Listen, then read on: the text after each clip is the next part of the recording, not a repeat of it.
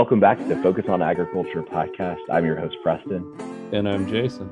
Jason, thanks for bearing with me here today. I'm a little sleep deprived with a brand new baby, but you know how that goes, right?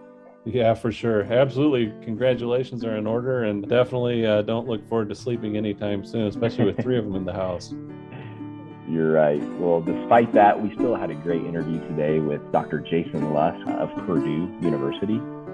Yeah, Dr. Lusk is the director of the Center for Food Demand Analysis and Sustainability. And one major thing that they do there is they survey consumers monthly, and they track the results of those surveys over time. And some of the questions they ask and some of the responses are very, very interesting. Yeah, super interesting, Jason. I also thought it was interesting to hear Dr. Lusk's perspective on inflation and how inflation is affecting the food prices consumers are facing. I should also mention Dr. Lusk is an author, a renowned author. He's written books such as Unnaturally Delicious, which is a book I'm really excited to read here over the next couple of weeks. You and me both, President. I just got my copy. Looking forward to reading it. And also, I think you're right about his perspective on inflation and where we're headed. So be sure to stick around till the end of the podcast when we ask him a couple of questions about where we're going. And his views as an economist, I think, are very relevant. So without further ado, let's jump right into the conversation with Dr. Lusk. Jason, welcome to the podcast. To kick things off, could you tell us a little bit about your background and what you're up to now? Yeah, thanks for having me. It's a pleasure to be on. My day job, I'm a food and agricultural economist. I currently serve as a professor and the head of the agricultural economics department at Purdue University, but I've been around a bit. I grew up in West Texas, grew up hoeing weeds in cotton fields, and that was a strong motivation to go to college and get a degree, which is what I did. I have an undergrad degree in food technology and food science and a PhD in agricultural economics from Kansas State. And over the last 20 years, I've been on faculty at Mississippi State, Oklahoma State, and now Purdue. This is my second time at Purdue. So it's nice to have a bit of that ag production background coupled with some of the food processing knowledge, and it's been a great career to be a part of food and ag and hopefully bring some economic insights to folks. I spent some time hoeing weeds in soybean fields growing up. I think cotton fields in Texas are probably even a little bit worse in the middle of the summer. I remember some very, very hot days that felt like the road would never end. Yeah, I believe it. So you're currently also the head of the Center for Food Demand Analysis and Sustainability. Can you tell us a little bit about that? Yeah, it's a relatively new effort. It's been underway for just about a year. Feel very fortunate. The university here at Purdue made some significant reinvestments in a plant science initiative. And I put in my 2 cents that if they're going to do that, we should also understand what it is consumers are wanting out of some of our crop breeding and development efforts. And so this, it's a combination of efforts, but it's really a way to try to get a better handle on what's happening in our food system, partly motivated by some of the challenges we experienced during COVID and the need that episode showed for timelier information about what's happening in our food system, what consumers want out of our food system. So if you can probably Google CFDAS, that's the Center for Food Demand Analysis and Sustainability at Purdue. We have a whole set of dashboards that we've developed. We're trying to make data more alive and more digestible by the public. And then I think we'll talk about some of this as we go today, if I had to guess. And that's an ongoing survey that we've started in January. We've been running that monthly, about 1,200 U.S. food consumers across the country. And again, a way to just take a pulse on what consumers are thinking about the food system, and allows us to have a mechanism to rapidly respond to emerging events and understand what consumers are thinking about that. That's really, really interesting. And I think, it seems somewhat obvious that you would want to have the pulse of consumers to help people make decisions about the food supply, and maybe even if there's some misconceptions out there, maybe address some of those misconceptions. But that wasn't existing before. That was something that, over the last year or so, you guys just started.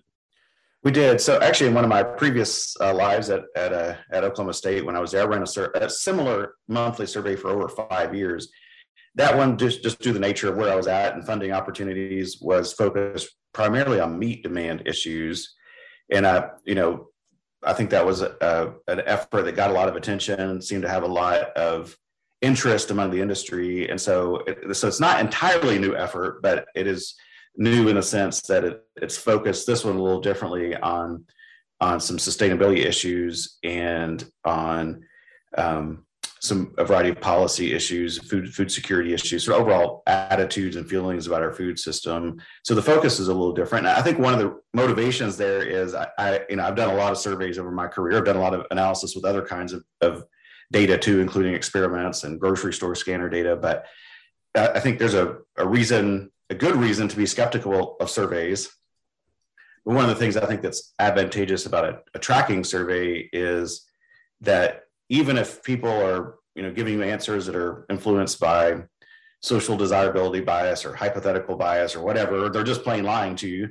As long as that remains fairly constant over time, then the changes, the trends in the measures are meaningful. And so even if we can disagree about the absolute level or that, the percent of people that said agree or disagree to a given question, a given month, I think it's more informative sometimes to look at those changes that are happening over time, and that you can only get through a tracking sort of survey. That's a really interesting perspective, because I hadn't thought about that. I was going to ask you how you ensure, and I'm sure you do some things to try to help the data be reliable. Like you said, if a certain amount of people or a certain percentage are probably going to lie or give you incorrect answers, but is there a way that you can also try to minimize that? Absolutely. That's been a big part of my academic career over the last 20 years, is trying to get people to answer survey questions in a way that better reflect what they'll actually do. I think one challenge with a lot of survey questions is there's no constraint. Do you want this? Will you buy it? It's easy to say yes. There's no cost to you on a survey. And so I tend to favor questions where you make people make trade-offs. So you can't have everything among the set of things. Which would you choose, for example, or how would you rank these things? And these kind of choice questions or something with some constraint on your ability to say that everything is great or everything is terrible seem to do a better job predicting actual behavior. Not perfect, but a lot better than just sort of open-ended questions. And there's a variety of tricks and techniques that exist as well. So one, for example, that I think is intuitive to a lot of people, particularly if you're asking questions that have there's some strong social norms. Let's say, for example, like cage-free eggs. Do you buy cage-free eggs? Would you be willing to pay a premium for cage-free eggs? That's something a lot of people, even if you don't do it, you probably feel a little bit of social pressure. Like you don't want to say, well, I'm a person who doesn't care about animal welfare or what have you. So there's some social pressure. There may be even some pressure to feel like you want to please the person asking the question. They must think it's important if they're asking me, right? So one technique is, instead of asking people whether they're willing to do it or they're willing to pay, is instead ask what they think somebody else is willing to pay or willing to buy. And part of the thought process there is you care about making yourself look good, but you don't always care about making other people look good. And so you can remove that social pressure aspect of the question. We've got a few studies where we find that kind of questioning about other people's behavior can do a better job predicting behavior in a retail setting, particularly on these kinds of products and goods where there's this sort of social pressure dimension. But that's one of dozens of techniques that we've developed over the years, and we're not, of course, not the only ones. We steal from psychology and other fields that have also been working on these kinds of topics. I was going to say you're an economist, but it sounds like there's quite a bit of psychology involved too, and just getting those questions just right. Yeah, economic. You probably almost certainly heard of behavioral economics, which is a bit of a merger of economics and psychology. And I think over the course of the last couple of decades, economics has become a lot more behavioral. We still have our economic theories we think are strong and good, but they're not perfect, and taking the foibles of individual decision making into account, I think, can help us understand behavior a bit better at times. To find respondents for your survey, do you just call random numbers? Is there some other system that you use? Yeah, there is no perfect system, and as a good economist, I'll say there's no solutions, only trade-offs. So the approach we tend to use, and it's one driven partly by cost constraints, is there are a number of third-party companies, vendors, who maintain large samples of people who have agreed to participate in online surveys. And we contract with one of those to conduct our survey. The upside is it's nationwide. You can get a large sample of consumers. We can survey 1,200 people in a couple of days. it's an online format. We do all the programming on our end in terms of what the survey looks like. And so that gives you a lot of, you can show people whatever you want to show. There's a lot of flexibility about that. The downside, of course, is who are these people that have agreed to take surveys? They do get some remuneration, but it's not a lot, maybe $1 or so to complete a survey. And are they really representative of the country as a whole? So, one technique that we use is something called weighting. We basically force our sample to look like the U.S. population in terms of age and education. So, for example, if we don't have enough high educated people relative to the U.S. population, the people in our sample that are high education, we count their responses a little bit more so that they, our sample looks like the U.S. population. This is a pretty standard practice. Any poll that you see on the nightly news, for example, who Joe Biden's approval rating, or who's going to win the Senate race in any given location, all those polls use weighting to make their samples look like the U.S. population. The gold standard approach is what you described is where every person in the population has an equally likely chance of being in your sample.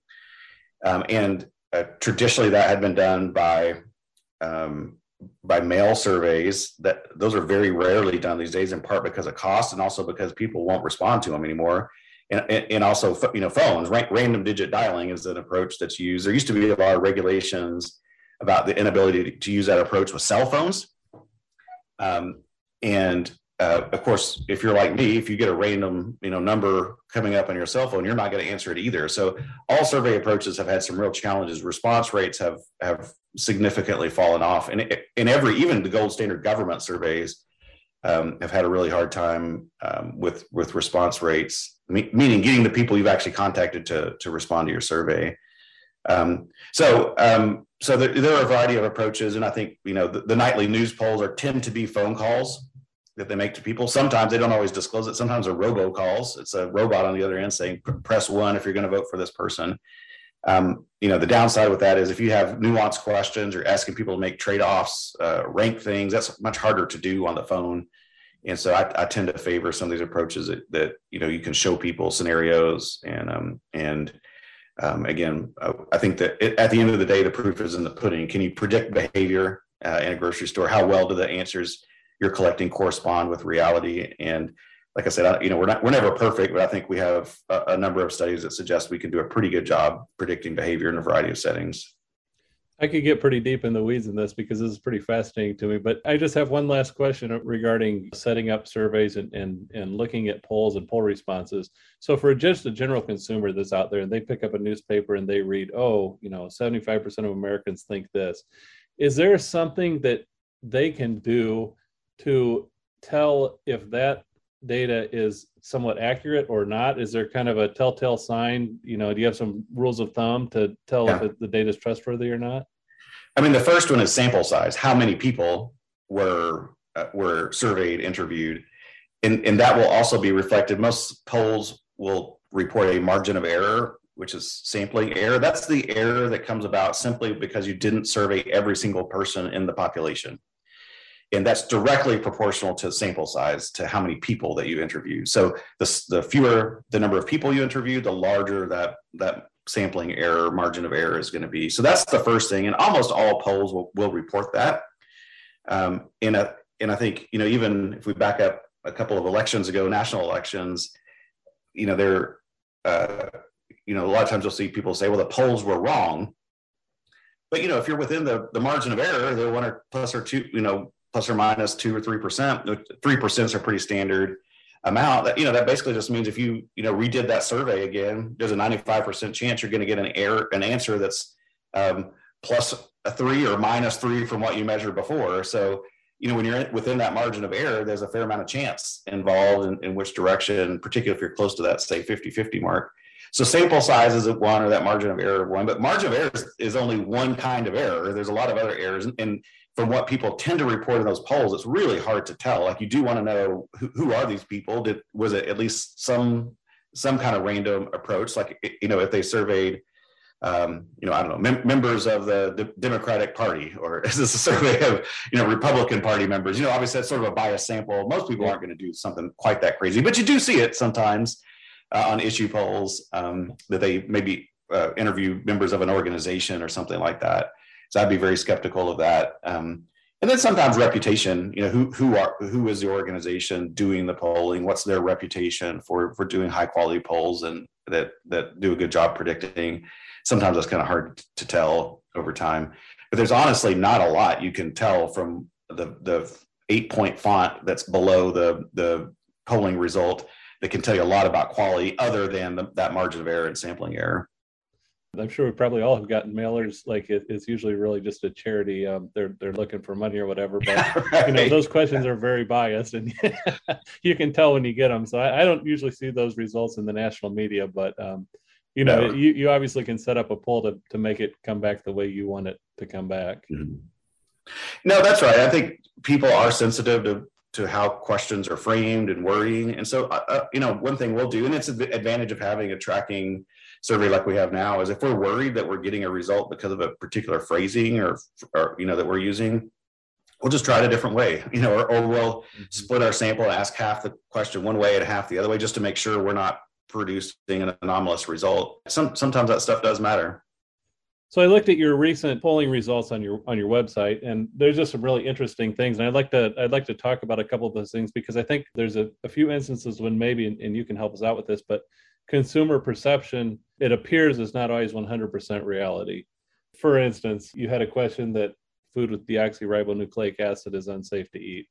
And 26% of the people said, yes, that's true. And 16% said, no, that's not true. And you had a big number, 58% that didn't agree or disagree. But we all know that DNA is in all food. And so if we weren't to eat that, we wouldn't survive too long. And so there's obviously misperceptions out there, right? So, and that's probably why you asked that question, to see if there's any inroads in educating consumers maybe. And I don't want to make it sound like consumers have no clue about anything. I don't want to sound condescending. I want to be careful here, but obviously there are things out there that maybe people, they see some marketing, they hear their friend on Facebook, whatever it might be, passing something along, and they maybe don't fully understand it, and they continue to go along with that. I mean, can you kind of speak to that just a little bit? Yeah, that question came about because of a question I had asked probably almost 10 years ago now. You probably remember, there was a period where many of the states were having state ballot initiatives around mandatory GMO labeling. Mm-hmm. And many of the proponents of that policy were pointing to polls that suggested 80-90% of consumers favored mandatory labeling of GMOs. And, my sense was that there was no, that probably wasn't very, first of all, the laws weren't matching up with the votes that were happening in some of the states where it was much tighter. The other thing was, I thought, it was a question that didn't really involve much thought or cost on the consumer.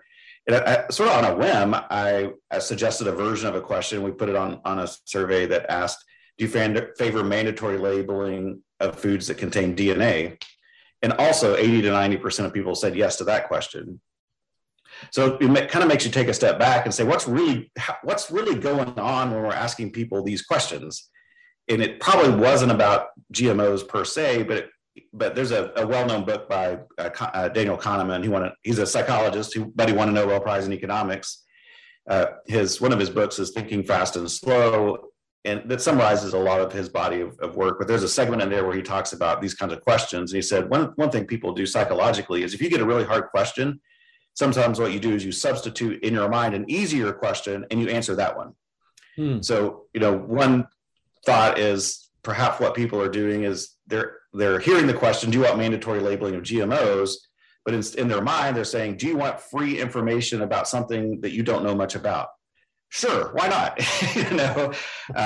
So I think that's part of what's going on. And I think I've done a lot of studies about GMOs, and other crop breeding technologies over the years. And if I had to summarize, what we found from that body of research, it's largely that consumers know very little about these technologies.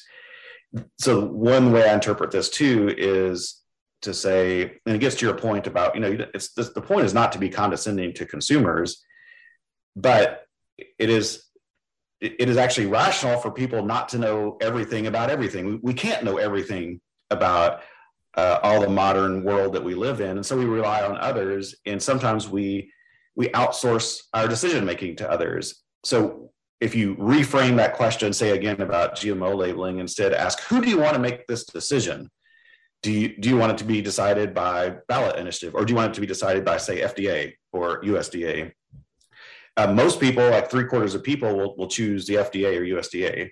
Or if you say, do you think this should be decided by the views of the average American or by experts? Like 75% will say the experts.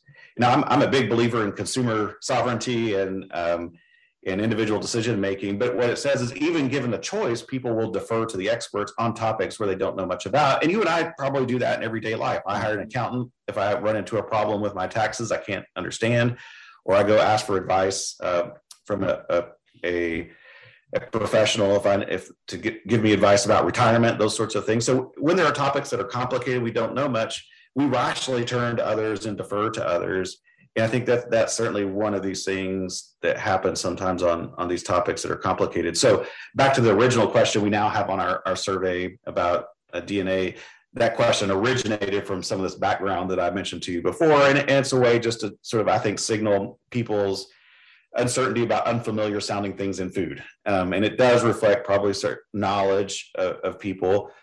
And maybe back to survey quality issues, we do have some questions in surveys. We call them trap questions that check for attention. Like there are some very simple questions that just say things like, if you're reading this question, please click somewhat agree or somewhat disagree. We have a couple of those questions embedded in the survey. And if you miss a couple of those, we'll remove you from the sample just to make sure that you're not just clicking, the middle or whatever you're doing.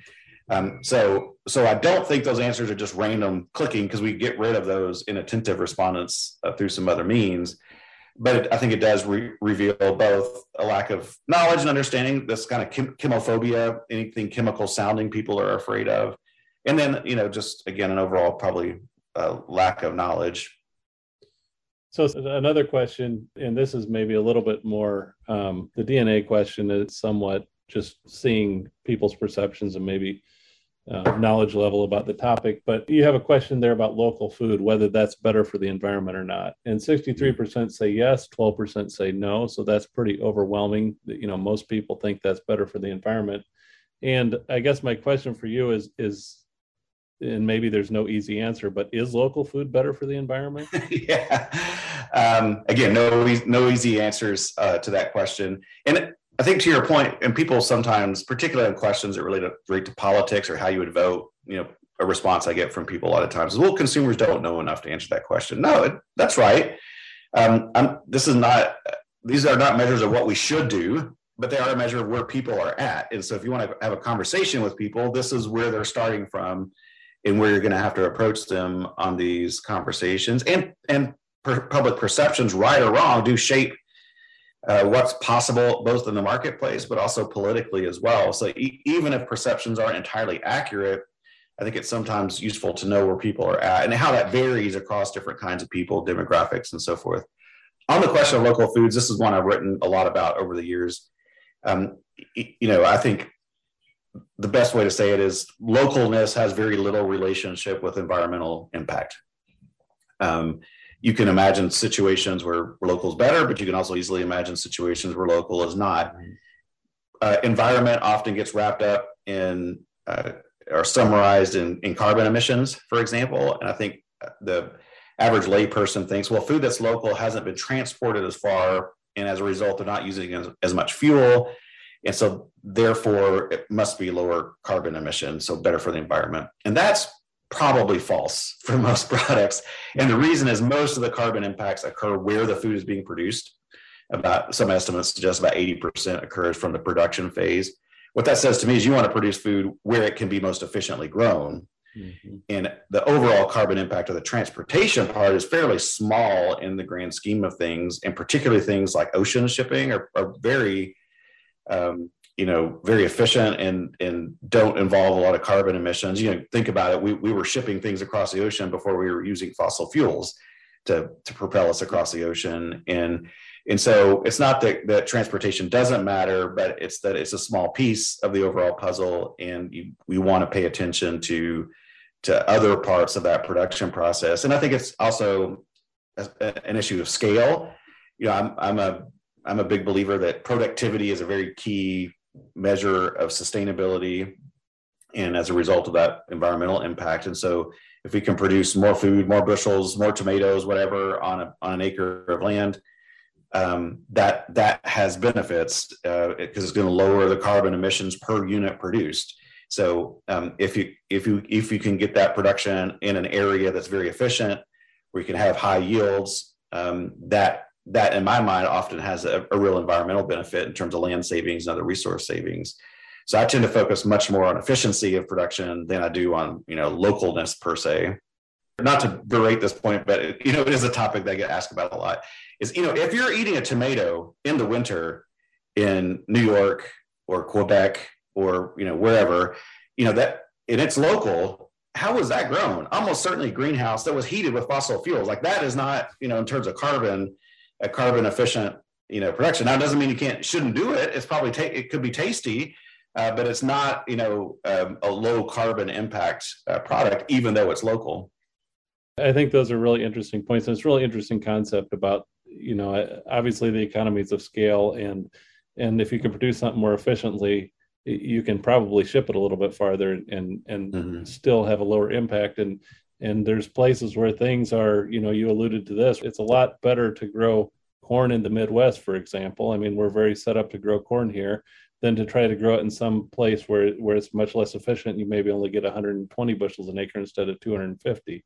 And same thing with vegetables. There's places where vegetables grow very well, and it's good if they concentrate on that. I think you made an interesting point too about the shipping and the ships. That's kind of the original green power. There's wind farms going all over the place here, and those ships were wind powered for hundreds of years before we started developing.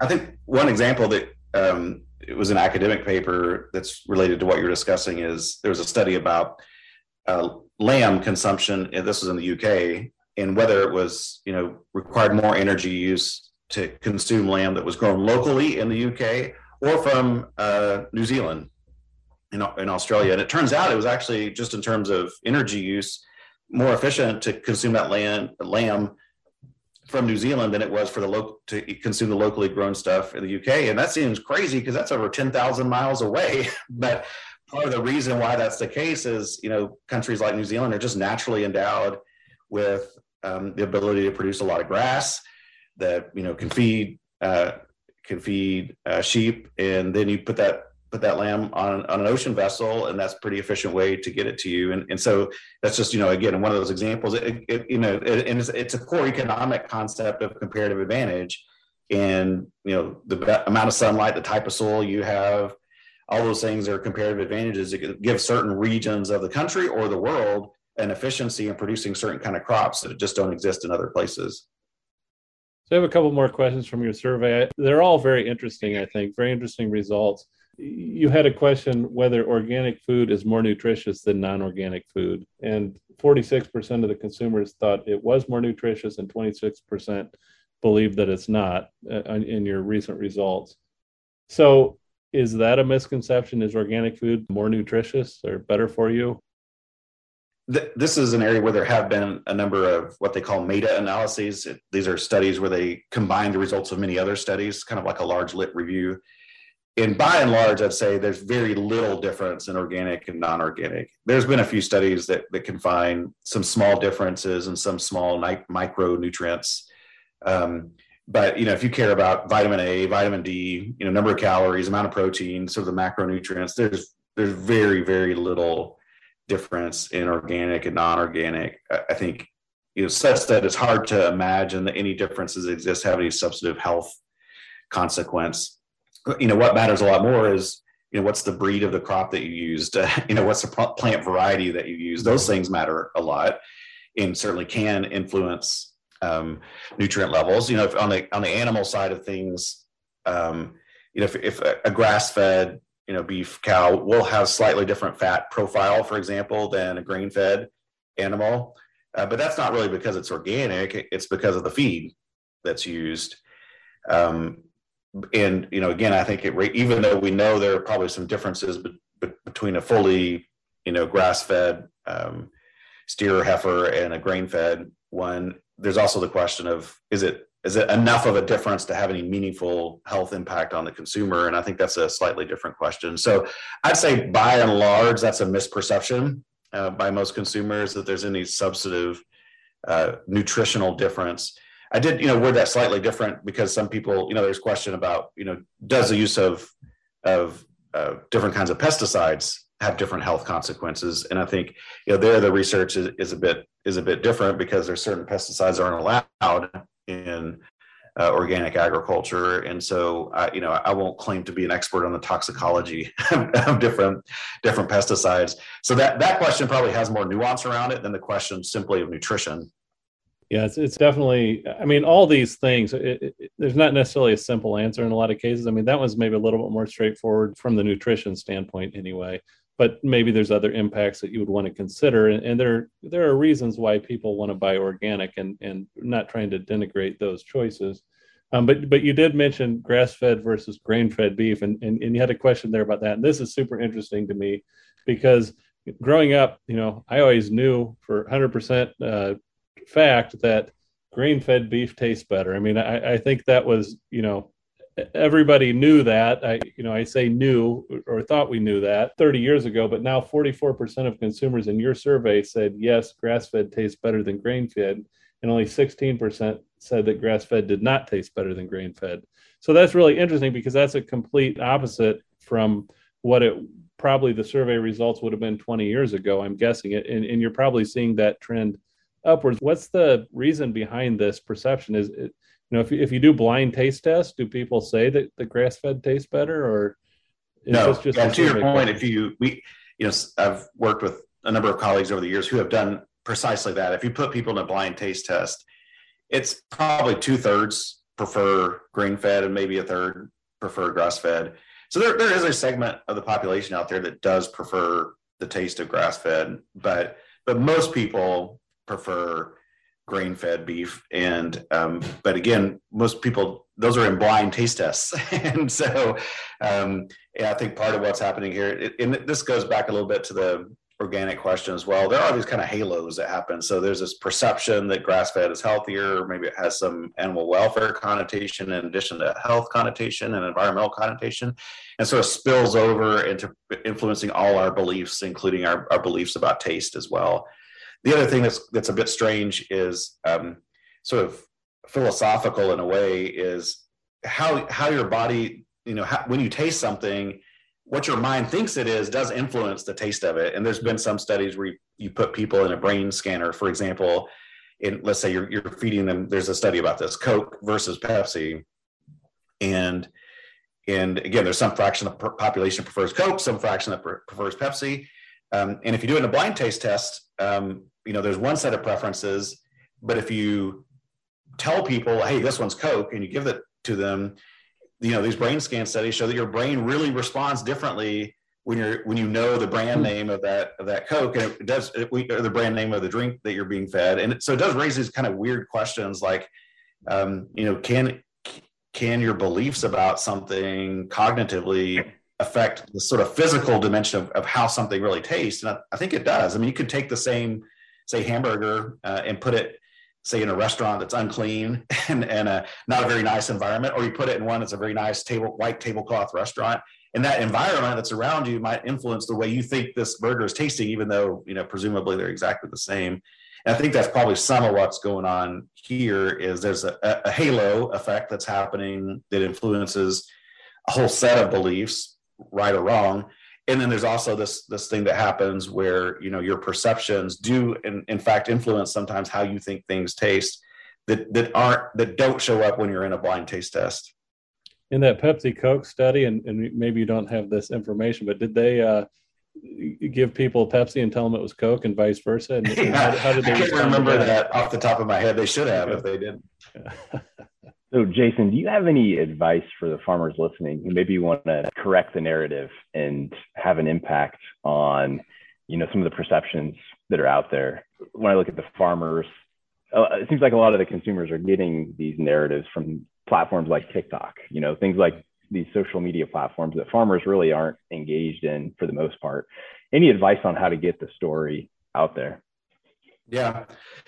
Well, first off, most people don't aren't going to respond well to an approach that says, well, you're just wrong. Let me tell you why grain-fed it really does taste better than grass-fed. So I think I tend to approach these in a couple of different ways. One is we know people are more influenced by sources they trust and by people they trust. So the first step is, do they trust? Does this person trust you? Do they agree that we share a set of values, that you're a person that can be dealt with in a meaningful, in a trustworthy way? So, on these issues, say organic and health, I think a starting point is to say, do we both agree that healthiness matters, that we both care about health, and on the local food thing, that we both care about environmental impacts? Let's start there. And then once we both establish, okay, you care about the environment, I care about the environment, you care about health, I care about health. Now let's have a conversation about what's the best way to achieve those ends. So we've established neither one of us are evil here. We're both trying to reach those. And then I think it's more about, starting from that place of trust, and then starting to have some of those more nuanced conversations. The other one I think too is sometimes people, I think particularly on the production ag side, take a very extreme position. Like, we're not going to be able to feed the world if we did everything organically. Okay, well that's probably true in some dimensions, but I wouldn't phrase it that way. Nobody likes being told what they can't do. Maybe it's coming through that I have two teenagers at home, but instead, I think a better way to frame is what are the trade-offs here? We can go to a more fully organic production system, but what does that mean? We're probably going to need more land. We're going to need, probably food prices will be a bit higher. And that's, now it's a choice. Which of those two outcomes do you want? And it may have some, let's say, particular environmental or health benefits related to pesticides or not. But then it's a choice. It's not me saying we have to do it this way. So that's sort of how I tend to approach it. Same with grain-fed versus grass-fed. Okay, you could have the grass-fed, but it's going to take longer for those animals to be raised to a slaughter weight that has an impact on cost, that has an impact on environment. And it's not an either or, but it's what are the consequences, what are the trade-offs, and then put the ball in somebody's court to make the decisions they want to do. And I think it's one reason I'm pretty laissez-faire with regard to what people want to do with their money in the marketplace. Even if people have perceptions I don't agree with, fine, it's your money. Spend it how you want to. Yep. I get a little more concerned about our public policy discussions, because those are decisions that affect everybody, and particularly with regards to food. When we do things that influence the price of food, that tends to disproportionately affect lower income households. And often those are the households that aren't very involved in these debates. They don't have the money or the resources to influence the politics and the discussion. So they tend to care a lot more about price and the impacts on their budget. And as a result, I think I'm a lot more worried about sort of the policy side of some of these debates than I am the food marketing side. Yeah. No, that's great. You mentioned price. That kind of dovetails with one question I wanted to sneak in real quick. Curious, we're at the time of recording, we're here early July 2022. CPI numbers are crazy high. Inflation is impacting consumers across America. So from your survey, how is inflation impacting American shoppers over time? What trends are you seeing? Mm-hmm. And then maybe, do you have any sort of a forecast looking forward? Yeah, you're right. It's, we're seeing food price inflation that we haven't seen since the 70s. So it's pretty remarkable in a lot of ways. Early on, I think back in March and April, we were asking some questions to consumers about how are you responding to these higher food prices. At that time, we gave people a number of options, that were like, I'm choosing to spend less on other things, or I'm using more coupons, or spending more time shopping for better prices online. But at that time, the most common answer was nothing. I haven't changed anything. and that won't stick around forever, particularly if we enter into a recessionary period. I think that this gets to what have been some of the causes of inflation. It's obviously multifaceted, a bunch of different drivers, but one of the drivers has just been macroeconomic policy. We pumped a bunch of money in the economy. Savings rates were really high, and at least in aggregate, people had a lot of money. And so even though food prices were increasing, it really wasn't causing people to have to tighten their belt buckles just yet. But I think we're getting to that point now, and we're starting to see it in our surveys too, people being a little more price responsive, a little more price sensitive, and we're seeing people's expectations of inflation increasing as well. That's one of the questions we measure on our survey. What do you think is happening? It's also the case, like if you ask people how much they think prices have increased over the previous year, those are actually lower than the headline government statistics numbers, which means that people have been finding ways to economize in some ways. They haven't felt it quite in the way that the government statistics suggest that they maybe have or should have felt it. So, I think, again, this is a question that relates back to what I mentioned before about low versus high income. Another question we ask on the survey is what's most important to you when you buy food?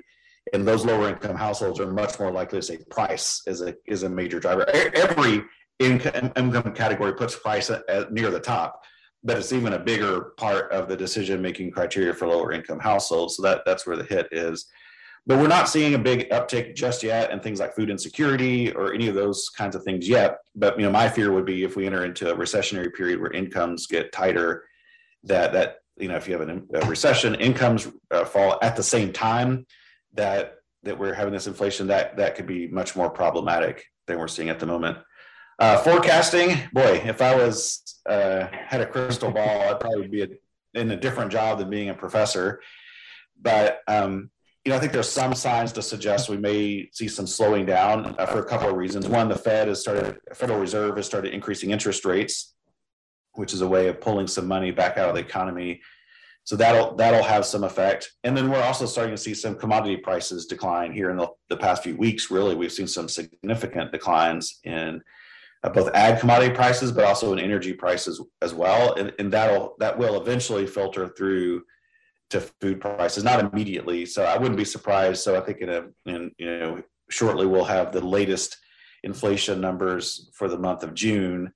I suspect those will still probably be high, but maybe going into July and August numbers, hopefully, fingers crossed, we'll probably start to see those come down a bit. Well, yeah, we definitely share that hope. I mean, we all do that prices will come down a little bit or the inflation will slow. And when we think about that can kind of be cause for pessimism just a little bit. Maybe when we think about inflation and think about the future, there's always some trepidation. But also, everybody involved in ag, I feel like, is pretty much really an optimist at heart. I mean, farmers plant something in the spring with the hope that 5 months later they'll be able to get a crop and sell it and go on to the next year. Right? So I think that really farmers are all optimists. And for you yourself, what is exciting to you? We always like to ask about the future of ag. Yeah, well, maybe it's something we can talk about on a future podcast, but I wrote a book that's now 5 years old called Unnaturally Delicious. And it really was to try to capture some of the optimism I have about our food sector. And so some of the optimistic things on my side are really the innovation that I see. I mean, I have a good fortune of working in a big land-grant university that has a lot of investments in ag and food research. So I see colleagues working all kinds of amazing new foods and technologies, really trying to address the big problems of the day, whether it's things like sensors on farms that can help us make more judicious use of our inputs, help make farms more profitable. Or on the food side of things, I have colleagues working on the gut microbes and understanding that a little bit better, that we can maybe have personalized nutrition, or even though I think some of my farm friends get a little bit nervous about the lab grown meat sort of stuff, I think it's a really interesting innovation in technology. If we can continue to find ways to feed people the things that they enjoy at a price point that they're willing to pay, I think it's an exciting time to be a part of food and ag. And then I think the amount of investment money that's flowing into food and ag has been really interesting to watch over the past decade, really. A lot of the startup Silicon Valley venture capital type of money has really been finding its way into the food and ag space, and that's bringing people into the sector. I think some of that is, looked upon with skepticism by people within ag, and I share some of that skepticism because all these folks don't really understand that much about the production side of our business. But at the same time, they're bringing new ideas, they're bringing new money, new capital to these problems. A lot of them will fail, but some of them will succeed, so I think that's an exciting time. I'd much rather live in a world where people are wanting to invest in my sector than they're not. even though some of those investments are going to fail. And so those are the things that I find to be pretty optimistic is science and technology innovation that we're seeing right now, and the ability and willingness of folks outside the sector to put their money into the sector and see where it goes. I think definitely if you're willing, we'll schedule a future interview with you and get a little bit more in depth on those, because I think your book looks fascinating, and encourage people to pick it up and take a look at it, and maybe we can talk about that in a future episode. Yeah. Well, thanks, Jason and Preston. I really enjoyed the conversation. I hope we can do it again. Yeah. Hey, Jason, real quick, is there a place folks who want to learn more about you can go to find? Obviously, we'll link your book in the show notes and your website. Do you have a social media presence or anything like that you'd like to plug? Sure. The best place is my own webpage. It's just my name. And I do have a Y in my name, Jason, JAYSON, and LUSK.com. So jasonlusk.com. And I normally will post the things that I'm doing and thinking there. On Twitter, it's just my name again, at Jason Lusk. And then at Purdue, the Center for Food Demand Analysis and Sustainability is one I'd encourage people to go to. There, we're regularly posting every month. Our new survey results show up on that webpage. We call that survey the Consumer Food Insights Survey. And we're working on a lot of new data products to bring even timelier data to bear on what's happening in terms of food spending and retail food prices in some of our data dashboards. So I think that would be a website I'd encourage folks to check out as well. Sounds great. Well, Jason, it's been a pleasure. We appreciate your time here today.